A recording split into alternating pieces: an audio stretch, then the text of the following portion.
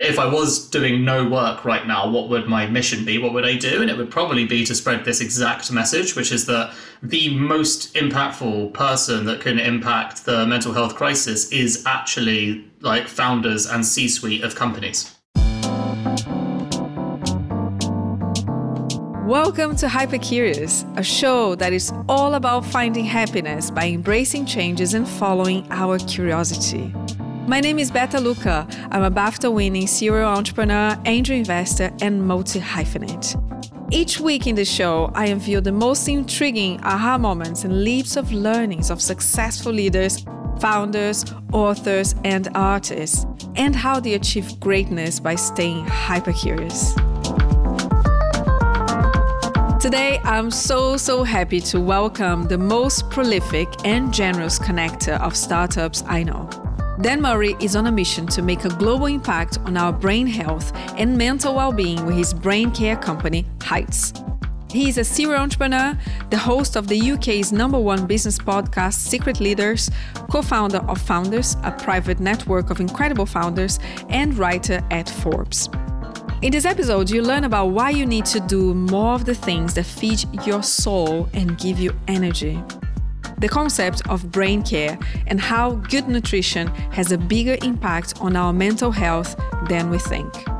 The importance of being an outsider, asking the most basic questions and following your curiosity in order to make great products. Dan, welcome to Hypercurious. Tell us about your essence as a human, as a leader. Who is Dan Murray in one sentence? Great question. Spiritually curious entrepreneur who loves animals. I've never had to do that before, but it works. It works. It works. And you're a great example of someone who does follow your curiosity, even spiritual, and for everything else, right? When it comes to starting your own businesses as well. So how did you go from super interested in brain and cognitive performance and knowing very little about that particular vertical to starting Heights, which now is a really amazing smart supplement company that is, enhancing the cognitive and the brains of thousands of people in the world? I actually think it's really interesting that there's two driving forces, I think, that make Heights resonate so much with people. And the truth of both of those things, so one is obviously personal experience. So I had personal experience of not looking after my brain and suffering all of the consequences. And it's such a typical story that we hear over and over again, but it obviously completely relatable because a lot of people understand. So my personal circumstances were getting insomnia and really chronic anxiety. And I had it for 6 months. And, it took me that long before someone who recommended I go see a dietitian, and the dietitian diagnosed me in seconds. She basically prescribed me supplements, and I was like, oh no, supplements don't work. And she was all annoyed with me. She was like, they do. This is my job. I'm a medical professional. It's just that the industry has a bad rep and it makes my job impossible. And I tried everything at this point. I tried sleeping pills that my doctor recommended me because he didn't say go see a dietitian, all sorts of things. And the supplements worked really quickly, within a week. And I was sleeping like a baby and my anxiety had gone away, and I'd suffered through that very typical pain problem of like a long period of suffering to understand this insight.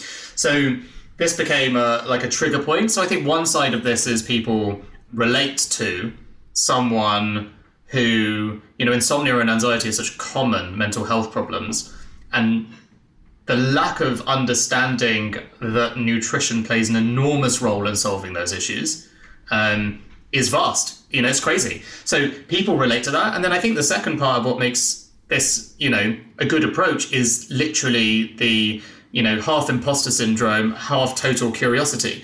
So because we were not neuroscientists or nutritionists, we had to start everything from first principles, which meant that we had to ask questions that were really dumb. The way that people make supplements is really bad. There is a way that things have always been done here for the last 50, 60 years. And we were asking why. These are the classic questions that you do as a nosy entrepreneur when you're like, but the category has a massive problem because they sell things that either have caking agents and synthetic fillers, and we found some with rat poison and cyanide and like all sorts of bizarre bulking agents. You're like, what on earth? Like, who chose that ingredient? And then there's a discrepancy between the marketing claims that you can make and the scientific impact that a product will have on you. And so there's like an industry-wide problem. Then there's like a communication customer problem. And then there's like all this trust issue. So for us, if you ask a nutritionist what product you should make, they will go through their training and they'll go through what they already know, and they'll all give you the same answer. Because we came from a tech background, we ignored all of the common principles of what people say, this is how you make these things, and started completely from scratch, which is, well, why?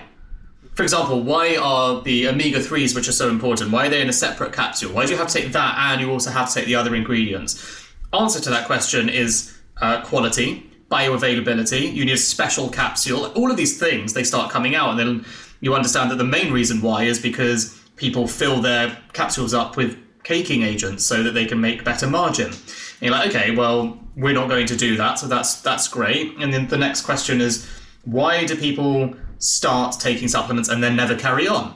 Oh, because they go in a supplement cupboard with all the other bottles. And so the bottle design, again, coming from a tech background where user experience is so important, we're asking people about their habits, what they currently do with their supplements, and everyone is telling us the same thing, which is like, yeah, I bought them all, but I don't remember to carry on taking them. And you're like, everything I've ever read about habits is all about in the environment. So why don't we put a lot of effort into bottle design so it looks different? No one puts it in their cupboard. It's in front of you all the time. You will remember to take it every day. There's all these things like they're literally dumb questions. You're going in and asking someone who is a supplement taker the most stupid questions. But if you're a nutritionist or a neuroscientist or basically a professional in this industry, you come in knowing all the answers anyway, so you don't do anything differently. So we're quite lucky that our genuine stupidity, our total lack of category understanding, meant that we were like, well, let's just ask all the questions from the ground up and go from there. And what's ended up is a totally different product to anyone else in the market, but that's a positive to us. I love that because there's so much lateral thinking applied to that as well. And you're right, when you are in the same industry since ever, you just go and play by the book, right? And when you're looking from a different perspective and also from a personal drive and struggle, everything becomes different. And then you apply your curiosity and then, magic happens. I love that. I really like that. And like the main problem that made us super curious the entire time was this question. It's the most important question, which is, as a category, the supplements industry has, and especially subscription supplements, they have terrible retention rates. So 100 people will buy supplements in month 1, 50 of them are taking it in month 2, 25 in month 3, and then it's like long tail, which basically means about 12 to 15% of people out of that original 100 are taking it ongoing past 3 months when they actually scientifically have a benefit of working. So we're like, again, we've built a tech company, so using retention matrices and understanding how to build retention into your product is the most important thing. And we literally have the highest retention rates and lowest churn. We're exceeding our own predictions of what we were trying to do, which is great. But the reason for that is because all we do is think about retention. So our first 3 hires in the company, which is very unusual for a product like ours, was literally a head of product, a product manager, and a software engineer. That's a very unusual, first 3 hires in a company selling supplements. But for us, everything is about keeping our customers and really figuring out, how you turn them into super fans. And that's something that people don't think about. Everyone else is just thinking about, how do I get as many people in the top of the funnel to just buy our stuff all the time? And for us, that's not really the right question to ask. Did you learn that from building Grabble? Why did you decide to go for retention as your main metric? Basically because we built a mobile shopping app, and you'll know this from gaming as well, but the obsessive metrics to figure out, it's the same in what we were doing to what you do, which is daily active users, monthly active users.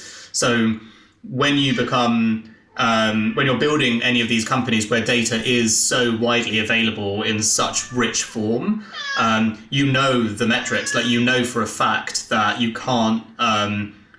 literally can't spend your money wisely unless you don't have what's called a leaky funnel. I 100% agree with you. Yeah, that's what we do in games all the time. You don't grow or start monetizing properly until you have enough people who are enjoying your product. So get people to love your product on an ongoing basis, on a frequent basis, and then you'll be able to build a relationship, monetize more, and add so much more value to their lives. And it all comes down to curiosity. Like it really, like everything comes down to curiosity. So like, we're never like the question we ask. So at the moment, our churn rate is 6%. A month, which is, like I say, industry defining. And the only question we ask ourselves is, if we did X, Y, and Z, would we get it down to 5%? But we're asking our customers, so we do like customer interviews all the time, especially, most importantly, it's like when you have someone who leaves your company doing an exit interview, same thing. Obviously the 6% that are churning, there's a reason for it. So we're like obsessed of like following up with them, finding out all the information that we could.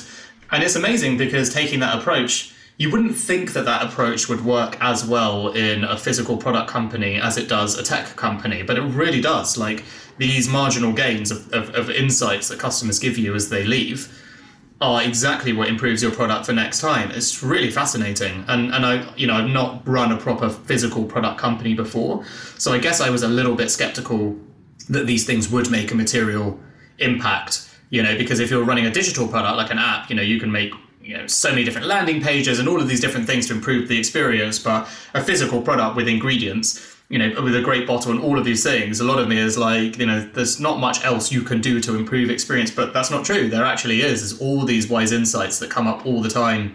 So yeah, the trick is genuinely like consistently being super curious and asking why the whole time. Yeah, I love that. I love the answer. That's super. Yeah, I love that. And so many other companies should be doing that, kind of grabbing the learnings from tech and applying to physical products. How our world will be much, much better, right? So you are co-founder and CEO of Heights, host of Secret Leaders, which is the UK top business podcast, with over 7 million downloads so far. You're president of Founders, which is a private network of hundreds of entrepreneurs. You're also an angel investor. You and I both recently joined another 12 entrepreneurs, kick-ass entrepreneurs, to start Startup Radio on Clubhouse, which we're spending a lot of time on. You have been hosting a lot of really good sessions on brain care there. So there's a lot of context switching. And I'm not sure about you, but I feel sometimes quite a little bit burned out and very, overwhelmed when I do a lot of context switching. And how do you keep yourself at the top of your game as a leader? Yeah, it's a really good question. And, the truth is I do more context switching than I'm happy to admit.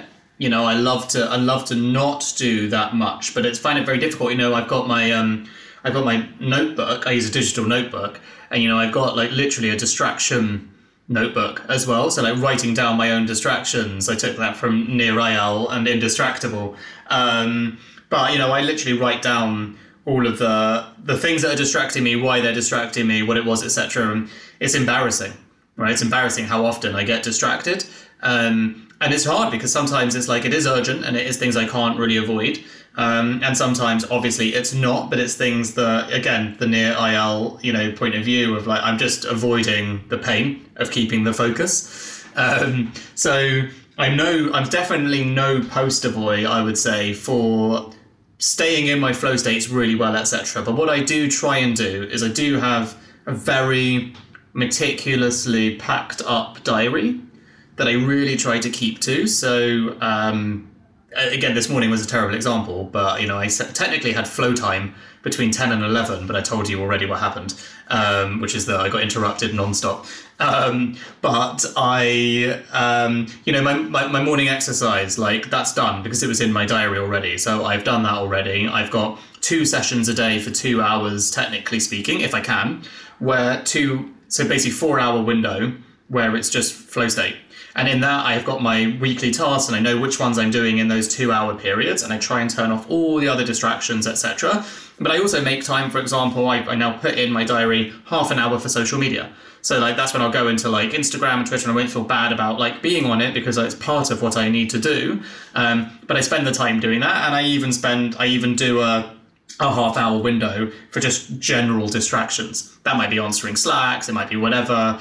And then the one that I haven't nailed at all is email, because, I get a deluge and I have literally not figured out yet whether or not I find it easier to do them all in one go or just keep going, because I get the anxiety of 100 emails to answer at 8 p.m. and I'm like, that's really not how I want to unwind tonight. So I haven't figured out the email part of the equation yet, but a lot of the other things are about having a really good, if you look at my calendar, it looks like I don't have a minute to breathe from 8 a.m. to 10 p.m. But that's not true, because I literally put a nap.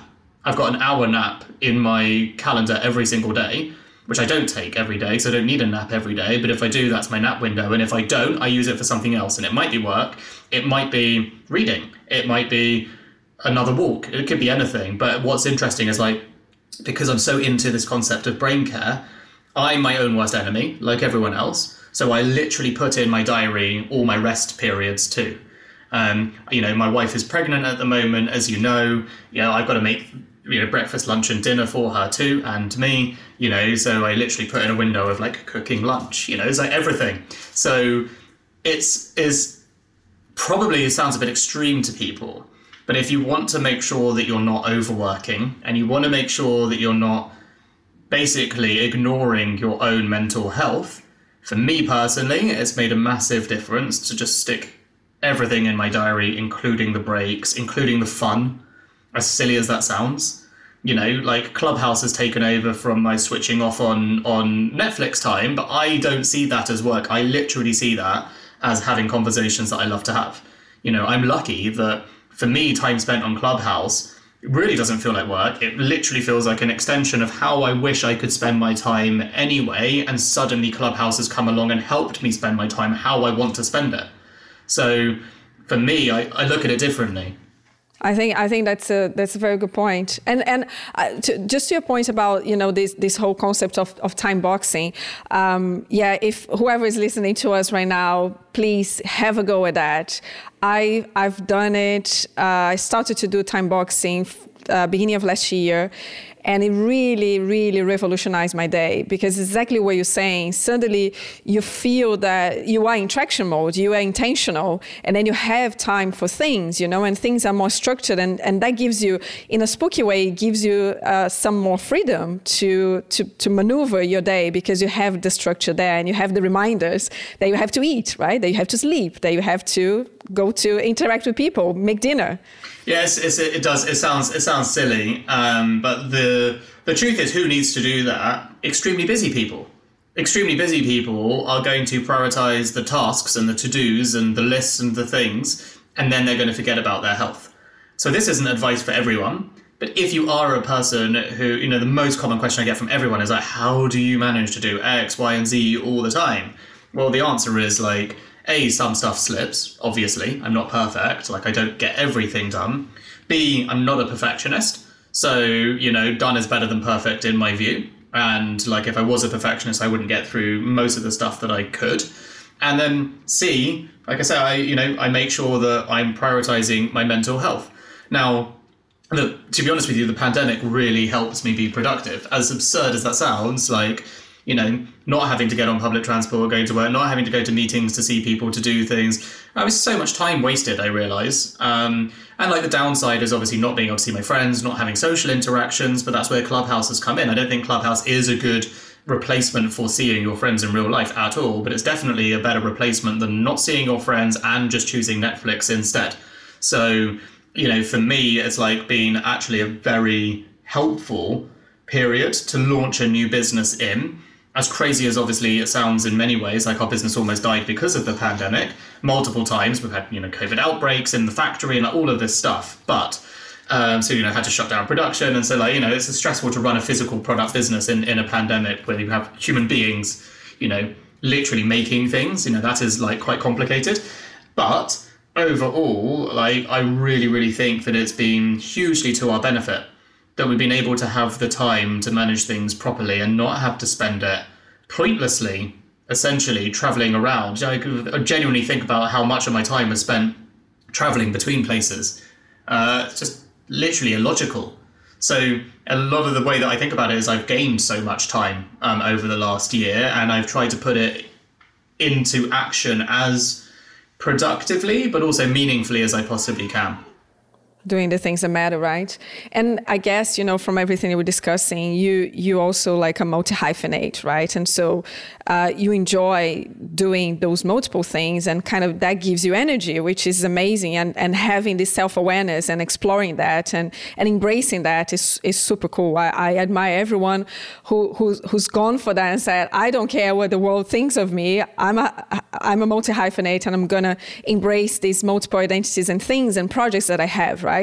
But we know that a lot of investors are kind of, they usually do not invest in multi-hyphenate founders because they like to see a founder dedicated to one thing all the time. And then you have like all of the founders of Google and Facebook and even Slack, they all spend their first 10 years at least just doing one thing, right? So what do you say to those investors? Should we prove them wrong? It is a good rebuttal, as in it is a very fair point. There's so many data points, and I'd be lying to say I don't reckon there are probably more data points of very successful founders who had a single focus, because I do appreciate the logic in that. But there are also plenty of examples. What's Jack Dorsey doing, running two of the biggest companies in the world at the same time? There's plenty of examples as well of people with multiple interests, because we're human beings and we have different sides to our personalities, filling up their cup and energy, by having different interests. And I personally, like, as someone who had burnout, like, one of my reasons for burnout was I was all in on Grabble at the time and nothing else, and I wasn't happy. I didn't have an outlet, and what happened was I completely burned out, and I had to not work on Grabble for the best part of a month, 3 weeks in bed basically. And like, who does that benefit? And I've taken time over the last few years to really sort of make sure that the different areas are benefiting each other. So I think about stuff as well as like, what skills am I developing? What 10,000 hours of practice am I refining? And how is it going to serve me in my future life? Like, how is future me going to benefit from this stuff? So if you look at Secret Leaders, started off as just a few interviews, but now it's grown into like a little media company with Bootstrap, but we've got 2 employees now, just hiring a 3rd. It's growing really well. I now do way less on Secret Leaders than I used to, because I'm not doing any of the booking. I literally don't book any talent. I don't do anything except for literally turn up with the research in front of me. So I basically got to take half an hour, and this as a podcaster, how nice a situation that sounds. I got to take like half an hour to basically research and synthesize the interview questions, which is such a fraction of what I used to do. I'm not making the sales for advertising, like anything anymore. So, there's a lot of this stuff. And then the other benefit is like a lot of those people that I've interviewed became the investors in Heights when we had no product, because I'm not a nutritionist, I'm not a neuroscientist. Well, what the hell have we got? Well, we've got people that believe in us, and they believe in us because I've made friends with them over the last few years. I've asked good questions. That's essentially what a podcaster does. If you are good at your job, you ask good questions, you let the other person talk, and you're curious anyway. That's why I started Secret Leaders. It's actually led to me, interestingly, apart from getting the investors, it's then led to me starting the Brain Care podcast at Heights, which that format, every episode is just 15 minutes, because I look at our stats on Secret Leaders and I know that anything over 45 minutes has diminishing returns afterwards. So if it's longer than 45 minutes, it tends to start to get to about 75% completion rates, which means I know that no one really wants to listen to an hour, generally speaking. I'm starting to learn these things. So I'm like, well, I think interview formats with entrepreneurs, like anything, so for example, like a conversation like this, what I say might make someone rich, right? Someone that you're interviewing that's successful might make someone rich. If you're going to make someone rich or wealthier or more successful, they're more likely to listen to a longer episode. If you're talking about how to look after yourself, they're much less likely, because we don't literally give ourselves time to think about how to care for ourselves. So I did this insight piece that basically helped me figure out that every episode should be 15 minutes, because everything we do at Heights should be as short as it possibly can, so people actually make time to do it.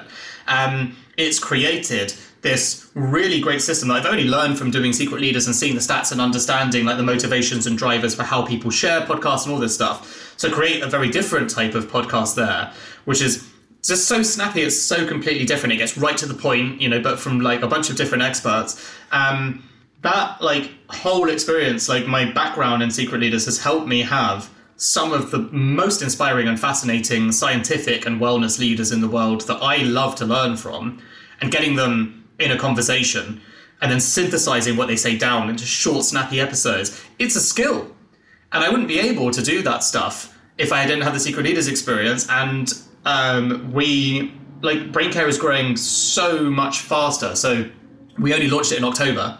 It's just past 200,000 downloads, all organically. So it's all word of mouth. It's growing really, really fast. And it was cool because I had to start a new podcast strategy. I've never made a podcast strategy before because I just started Secret Leaders. So it was really cool to like sit there and think about what I've learned and how it can apply for like health and wellness and what that means.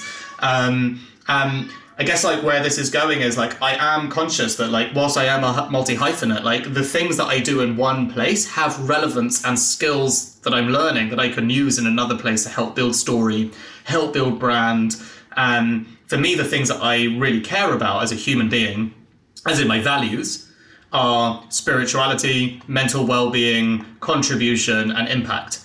So these things, like everything that I do in one of my businesses, like has to tick one of those boxes realistically. I'm having these kind of conversations as a result of where these kind of skills overlap, if that makes sense. So I think where being a multi-hyphenate would really suck energy is if you're doing stuff that's not aligned with your values. And that's certainly been my experience. With Grabble and Mobula, my company afterwards, that was a SaaS platform, that's just not aligned with my values. Like there was nothing I could say. I did a talk last night on Clubhouse on Ikigai, right? So finding your purpose. Right. I love that. Yeah, it was amazing, by the way. It was so interesting. Just like the people that turn up and talk about like, their story of finding purpose. So interesting. But my story was very different. My story was at a founders event where a mutual friend of ours, Tom Savage, turned up and did a story on Ikigai and showed this like diagram. I looked at it and I was running a software company and I was like, oh my God, I literally don't. I'm not there. I'm not in my right place. I'm not there. Not one of these things is what I'm doing right now. There are four major things, right? What you can be paid for, what you're good at, what the world needs, and like a skill. It's like not one of these things. If it was one, maybe I'd be like, okay, I'm on the way. But seeing a visualization of what I wasn't doing with my life and that I was the CEO, I was like, that is absurd. So that was a turning point for me because I was like, not only am I going to seek to do this to find it, but also it's a wake-up call that I'm not doing any of it. And I think that's really important, right? Is that like to be a multi-hyphenate, to get energy, even in the context of context switching and doing various things, it's all about knowing that what you're doing like makes your soul sing. It doesn't matter if we call it Heights or Secret Leaders or Founders, like is the activity that I'm presently doing right now feeding my soul and giving me energy? Founders, as you know, is like essentially just a giant contribution bucket for me. Like I don't get paid for it. It's literally just helping people all the time. I get so much personal energy from helping someone else. Like that's just what I'm like. It systemizes an opportunity for me to help people all the time. So I get more energy. People are always like, well, how do you have so much energy? I'm like, I literally do the things that give me energy. It's really that simple. If I feel like I'm low on energy, then understandably I'll stop. But like I said earlier, I optimize my rest. I optimize my sleep. I make sure that I don't take any of these things for granted at all. And I think that's the other secret, right? It's like the amount of neuroscientists that I've now interviewed, sleep is always number one for them. So 7 or 8 hours, if I can, and if I can't, I'm obviously having a baby later this year, and really interesting studies. It's got to be a new challenge. But it's really interesting because everyone says, everyone talks about, so we work with a sleep scientist at Heights, and everyone talks about the baby period, right? So, for like 5 years you won't sleep, etc. And it's really interesting because there is no evidence whatsoever in society that parents, because if you think about how simple the scientific study is, it's parents versus non-parents. There is no evidence of parents having a shorter life, more mental health problems or anything than non-parents. which is really interesting because it's sort of also counterculture to the whole sleep narrative, right? Which is if you don't sleep, you're going to be X, you're going to be Y. But over the long term, parents who are completely sleep deprived in the millions, there's no evidence that it makes a massive long-term difference. So a lot of the impacts on the issues are apparently shorter term. So whilst I'm not looking forward to that period at all, I'm definitely getting my sleep and rest in right now. And I think this is the thing, you have to sort of accept that things might change. But for me, it's all about knowing where I'm going in the long term. And I think knowing that I'm not going to be a massive mess long term by having a daughter, like, helps me feel like like I might be able to handle it. Maybe. A quick intermission of our fantastic conversation to recommend a new podcast hosted by Facebook's VP for Europe, the Middle East and Africa, Nicola Mendelsohn, and the co-founder of Founders Forum, Brent Hoberman. Now Then 10 explores how the world's most influential communities, from global movements to Gen Z brands, come to life. My friends Nicola and Brent ask the driving forces behind these communities to share the secrets of their success. Guests include movie legend and campaigner Richard Curtis, the founder of Beauty Pie, Marsha Kilgore, and Depop CEO Maria Raga. Now Then 10 is now available on Apple, Spotify, and all major podcast platforms. You finished this conversation, go and check them out and come back for more Hyper Curious. Okay, back to our conversation. You said so many things. I would love to kind of drill down into the details. But one thing that really got my attention is the fact that the moment that you have the full awareness of the things that really give you energy and you embrace that as a multi-hyphenate, that creates this kind of snowballing of the goodness that creates around your life, because you might not be doing something that has a very short-term benefit, but it will come back to you in a year's time, to your point about Secret Leaders now contributing to Brain Care. And of course, the way that you think about Brain Care podcast as being shorter form, but kind of wanting people to retain, right? To frequently go there. So everything kind of connects because you're so connected to your purpose. And I think this is so beautiful. Really, really, that's really good to hear. So any investors who are listening to us right now, pay attention to this, because this is the flip side of the story that we usually don't hear from founders who are multi-hyphenated. I mean, the flip side is not burning out. So you don't burn out if you're happy with what you're doing. How do you do that? How? Well, I think it's listening to yourself. And I do think that there is an issue. I mean, we've had a conversation about it, right? On Clubhouse, there's a bunch of 18-year-old life coaches. I mean, maybe they've got it all figured out at 18, but I think some of this stuff takes time. And I think, it's not about saying, go find your ikigai and expecting to find it tomorrow and any of this stuff. That creates like a false pressure in society as well. But I think over time you learn what things give you energy and what things don't give you energy. And, you talk to successful people and so often they'll tell you about like the trigger points in their life that contributed to their success, usually happening in their mid-30s, about 35, 36, I discovered X, Y, and Z, whatever. That's really common. I mean, I'm not even 35 yet, but, I hear this all the time from people.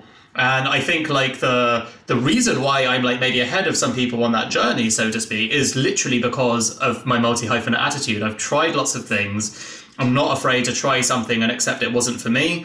I'm not afraid to try something and shut it down either. I've had 8 companies. I've had to shut down 5 of them. So I've failed a bunch of times. And they weren't all failures. I've had 2 successes and 3 failures out of that. But the reality is, there's lots of trying and failing. I started at 24. I just got going. Ironically, the first 2 were successful and then the next 3 weren't, but that's how it goes. And the reality is, it's just a constant iteration process of asking yourself the question, what am I learning in this experience? And it isn't all about what am I learning about what am I good at, and it isn't all about what am I learning about, why I failed. It's also what am I learning about myself? What am I learning about what I'm enjoying and what I'm not? A few years ago, I thought that the answer to that question was I'm loving people loving Gravel, right? My ego is just loving all the attention. I'm loving that we're in the paper all the time. We're in the Sunday Times, the Times, the Guardian, like all the time, like every month, Vogue, like you name it. And I was just like so proud. And for a long time, I just thought like, God, this is so great. Everyone loves me. And in the end, like, I learned about myself that it literally didn't matter. As in, I literally was misunderstanding. These were short-term things. None of them were filling up my cup, so to speak. For the long term, none of that had any emotional impact on what I was seeking. And it took time to learn that. And I don't think there's anything wrong with, on reflection, I don't think there's anything wrong with believing that your ego needs that stuff. And for some people, that literally is what they need as well. And I don't think there's anything wrong with that either. I think that that's great. I think people should lean into that. If you learn that public adulation and things like that are the things that make your heart sing, great. Because those are the people who also become the greatest singers, the greatest actors. You know, these are people who lean into that stuff. They make the world a better place in their own way as well. So there's literally nothing wrong with it. However, it just wasn't for me, but it takes time to learn that stuff. So it's the curiosity to ask yourself, what is working for my spirit? Where am I getting my energy? And that is a constant question you need to ask yourself. It does take time. And I think sometimes we want to accelerate that discovery. And a lot of people say that sometimes your purpose and embracing who you are comes from your biggest struggle, right? And when you're so young, you never had any big struggle, or, you know, you might have, depending on where you were born, right? But, you know, it's you have to go through life and go through the failures to understand how you deal with that, and to understand more about yourself and what is your inner peace and your inner drive. That I love that. 72% of entrepreneurs suffer from mental health issues, right? So we're talking about kind of burnout here and etc. And I know they've been very open about burnout and all sorts of things about mental health. What do you think we're not doing right? Very simply, we're not taking care of our brain. And I don't think that's just entrepreneurs. I think that's a huge swathes of the population. There's so many different issues here, but the first one is just people overworking themselves and not giving themselves the space. So the first thing is, you know, and I talk about space, I talk about doing a lot of stuff, but, you know, I talk about giving myself, like I said, giving myself time to sleep, giving myself time to rest. These are important. They're in my diary.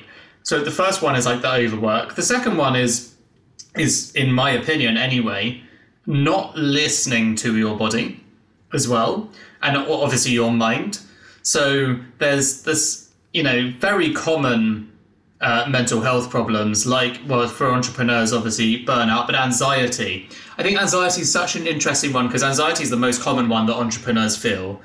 And the reason they feel that is because anxiety is a mental health symptom of thinking about the future. So that is what anxiety is. Anxiety is basically being here, but imagining you're there. So that is an issue. Now, entrepreneurs have to be here and imagine that they're there. So those two things are inextricably linked. And to constantly be thinking about the future is what will give you anxiety, yet we have to do that.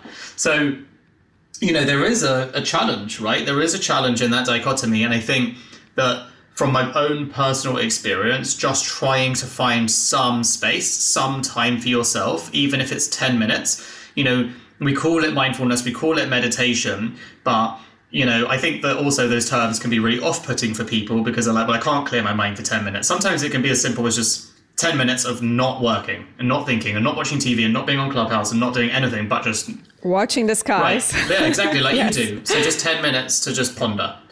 And for me, actually, you know, having cats is perfect for that. Having pets is amazing because, you know, pets will take you out of what you're doing and you'll just sort of stare at them for a while and stroke them. That's meditating as far as I'm concerned.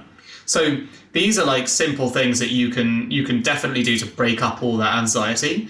But, you know, beyond all of that, there are so many things we don't know commonly about how to improve our mental health. So, you know, in my experience, my anxiety and insomnia was literally a nutritional issue.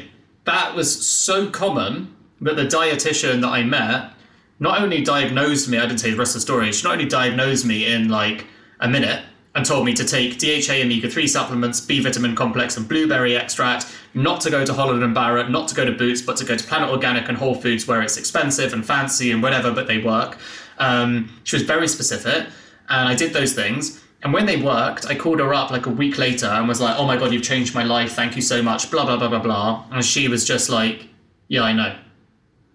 No passion, no emotion, couldn't wait to get me off the phone, not particularly good bedside manner lady, but so convinced, so aware that they would work. She basically never expected to hear from me again because she was like, take these, they work, just shut up. It was kind of like, that was also part of the crazy thing to me, is like the nonchalance of her complete and utter expectation that what she'd given me would work when I'd suffered for 5.5 months like that. So, one of the things we do at Heights is always to talk about the scientific studies with the different nutrients, the things that are in our product. The most common feedback we get is around sleep. The second one is anxiety. And the reason is because nutrition plays a big part in this. And I'm not saying that Heights, and our smart supplement solves all different mental health issues. But what I'm saying is our go-to as people when we have a mental health problem is to say it's my environment. I've had an argument with a friend, or I'm lonely, I'm not talking to a friend, or I've got problems all the time in my life. And they're all on a psychological level. These are the first things we think of when we have mental health problems. Everything is psychological. But that's not true. Some of it is biological. That is where nutrition and hydration come in. You're more likely to be getting into flow states, feeling really awake and full of energy all the time by having like a bottle of water every hour than you are by having a bunch of coffees. By the way, coffee is really good for your brain, generally speaking. I personally don't have it after 2:00 because of, an insomnia sufferer wouldn't. You cannot sleep and then you create a cycle. An insomnia sufferer that's overcome would never really drink coffee after 2. However, whilst coffee is good for your brain. Try matcha. Matcha latte is good. Matcha latte is good. That's true. But whilst coffee is actually good for your brain in the long term, like that feeling of energy and that kick you need, like you genuinely get more out of water, but people don't think these things. So I think some of the answer to your question is like awareness. That's why as a brand, our whole job is in introducing the concept of brain care, right? Which is the yes, psychological, yes, sort your friendships out. Yes, don't be lonely. Yes, go and call someone and have a conversation. But also, by the way, did you know nutrition, hydration, going to make a big difference. It does. And I feel totally my energy changing when I go into an indulgent pizza in the evening. And then when I wake up the following morning, I'm like, what have I done to myself, What have that's no nutritional value there. And it just changes my mood completely. It does, but it's hard. And so many things, right? And those simple things. And you just you're not aware of that. Because I also guess that when you're younger, your body takes on everything, right? And then you start feeling your body needs different nutrition as you grow older to keep going, to keep the energy levels high. It does. And the other thing is that your brain is shrinking from the age of 25. This isn't my opinion. This is a fact. Every single human being's brain is shrinking from the age of 25. And there is so much evidence to the fact that B vitamin complex and omega-3s in supplements, so this is in scientific studies with supplements, not even in whole foods, are shown to demonstrate that the shrinkage slows considerably. And why that's interesting is because in later life, these are studies done at Oxford University by Professor David Smith, who was the head of pharmacology.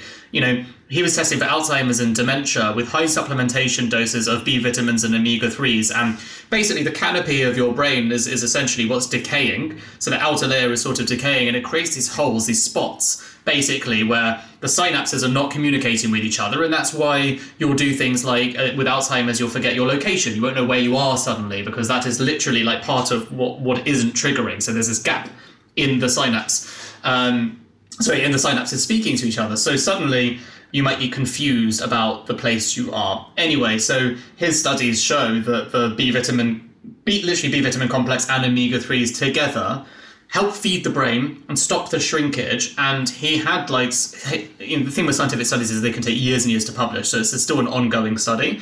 But it's like 5 years in, but with thousands of people. He's been able to demonstrate the cohorts that had high supplement dosage not only were stopping the cognitive decline from getting worse, but starting to reverse it, which is super, super, super interesting. So that is still an ongoing project, but his hypothesis is really simple, which is that our brains are organs made of matter.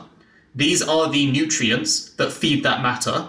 So if you are feeding your brain regularly with what it literally needs to eat to stay healthy, then the decay will slow and you might not suffer from the same thing. So, that is true of a lot of cognitive decline problems, right? So it's not all just about Alzheimer's and dementia, but if your brain is shrinking from the age of 25 and you want to slow it, then making sure that you are literally doing something about it is the most sensible thing that we can do. But again, people aren't aware of this. There is no broader understanding of it. Again, everyone focuses on the psychology, not the biology. People don't talk about that. So what have you been seeing as being the cutting edge of brain cognitive enhancement? Are there like specific research or products, devices, games, which you believe that people are not adopting now, but they're going to be adopting like in 10 years' time? It's a good question. I am always it's interesting because I think relatively skeptically on a lot of things, because I guess my own experience building this company has been that there is a 1% of people who get into a giant argument with each other, which probably isn't very good for their mental health, ironically, about which new nootropic powder gives them which percentage of extra cognitive performance load, versus another. To me, it's those gains are so marginal. Most people, and this is where we sort of focus on with Heights, but most people do nothing, right? So the 1% that already do a lot spend all their time thinking about optimizing. By the way, when you spend that much time optimizing, you're sacrificing loads in your life as well. So we don't use a brain analogy. Let's use Arnold Schwarzenegger, bodybuilding analogy. It's if you want to become Mr. Universe, you become obsessed. You've got nothing else in your life. So, you look at these people who are in that 1% and they don't have balance, they don't have relationships, I'm being extreme here, right? But we all have the same 24 hours a day.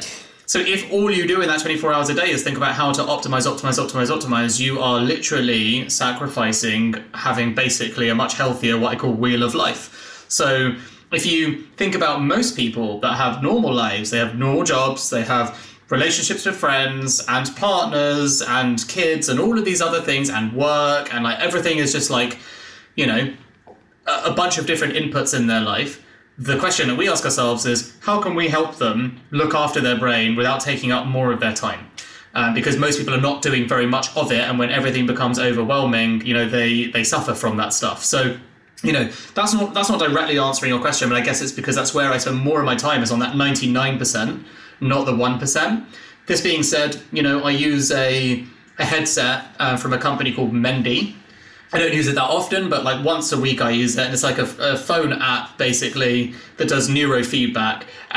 It just helps you meditate. So literally I wear this headset and I stare at my phone and I move the ball with my mind. I'm not touching anything. So literally I'm thinking. Does it work? Yeah, it works. It works, yeah. So does it work? Yeah. Okay. Yeah. Okay. And I compete against Melissa and my wife, and I absolutely smash her out the park, which is great because she's always telling me that she doesn't meditate. And now you're using Flow to create competition. Yeah, exactly. But she doesn't meditate, so she's always I'm going to come in and beat you, and then I'm infinitely better, which is great to know.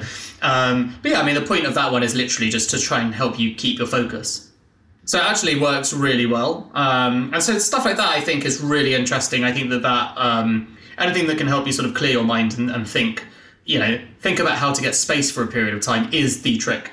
Mm-hmm. Yeah, I like where you're going, because there is something about reducing friction and making it simple and making it quick and making something that you instantly have some reward, right? So if you're staring at the screen and feeling that you're actually moving the ball on the screen for 10 minutes, there is something very rewarding on that. And hopefully it's giving you the right state of mind to exercise your brain into that direction. Exactly, and it's fun, it's gamified, you get a little trophy. It's quite nice. You get a trophy. Yeah. So, knowing everything that you know about brain enhancement, about mental health improvement, and etc., what are the worst ways that mental health can be perceived and manifested in the workplace?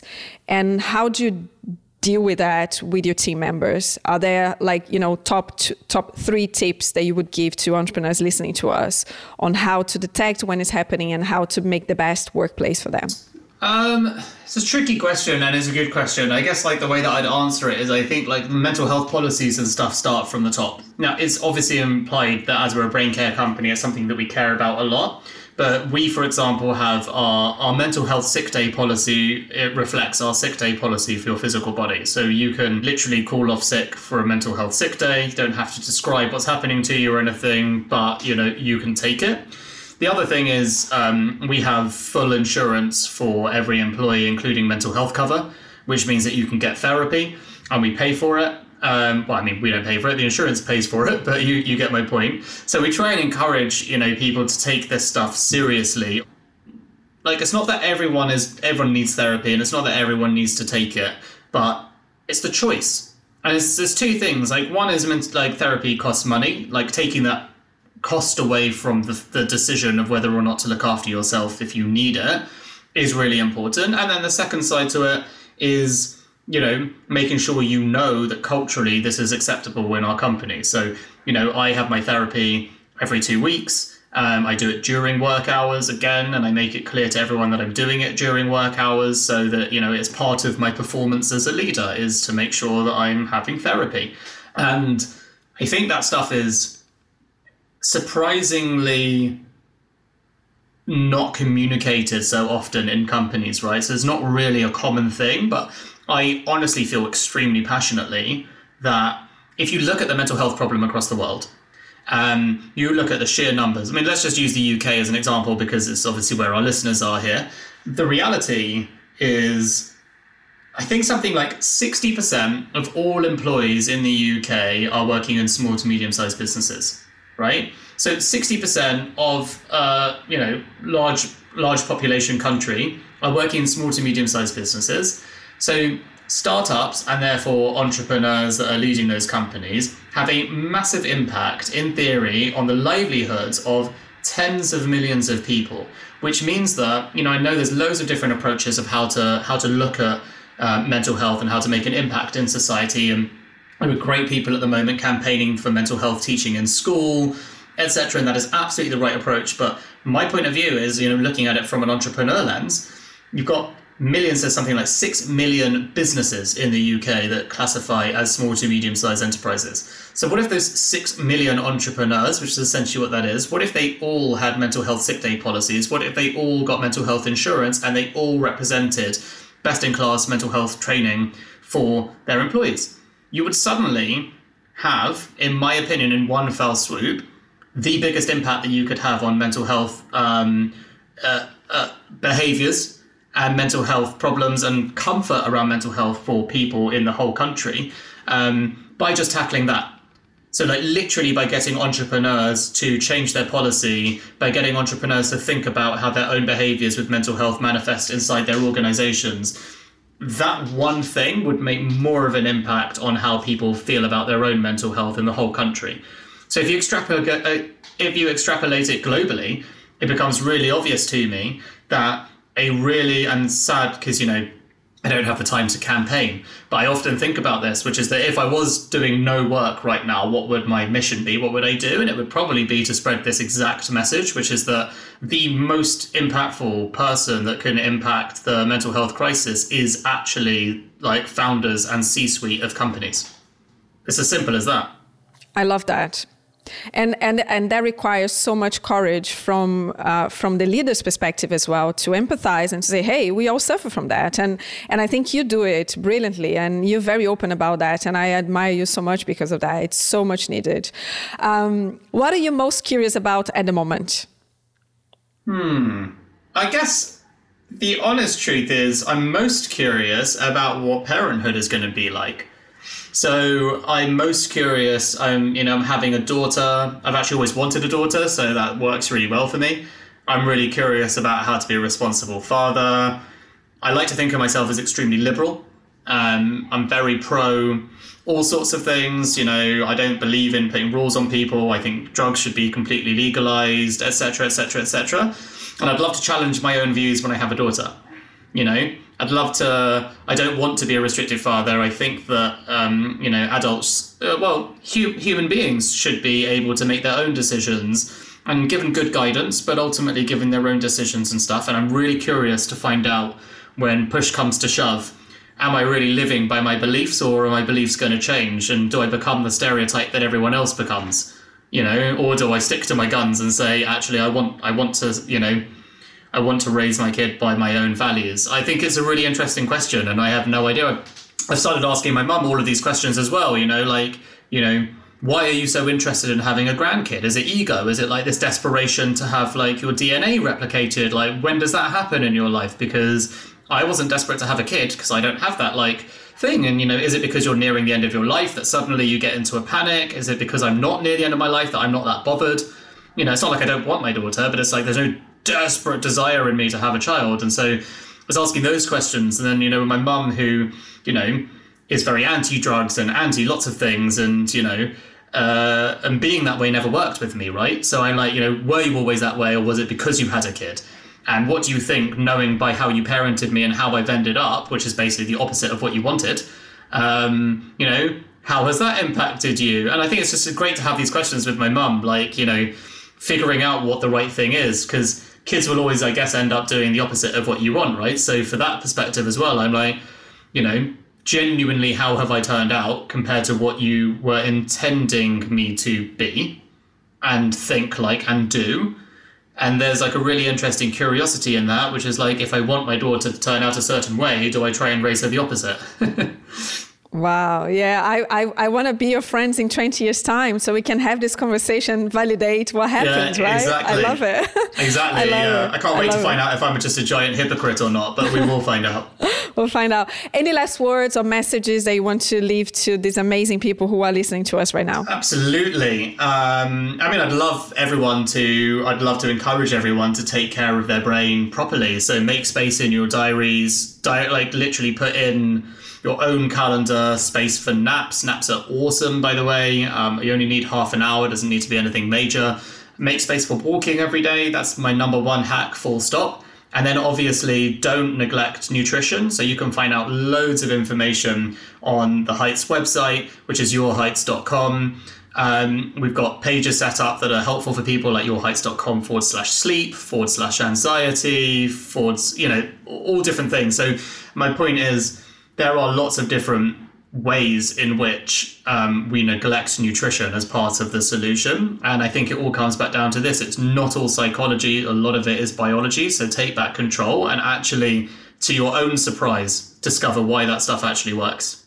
I love it. I take Heights every day, so I totally recommend it. I know you do. Thank you so much, Dan. Thank you. Yeah. Thank you so much, Dan. It's been incredible. And thank you for this interview. And I'm sure everyone had so much value from this conversation. And I have to tell you that I still have another 10 questions to you, but I'm going to leave it for the next time. So maybe we do part 2 at some point. Amazing. Thanks, Peter.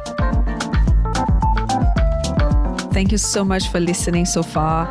Make sure that you listen to other episodes. You can go to hypercurious.fm. And if you want to stay in touch, I'm around. I'm on LinkedIn, I'm on Twitter, I'm on Instagram. You just search for my name and you're going to find me. If you love this conversation and more, make sure that you also do a 5-star and leave a comment on Apple Podcasts if that's your preferred podcast app. It will mean the world to me. For now, ciao, ciao.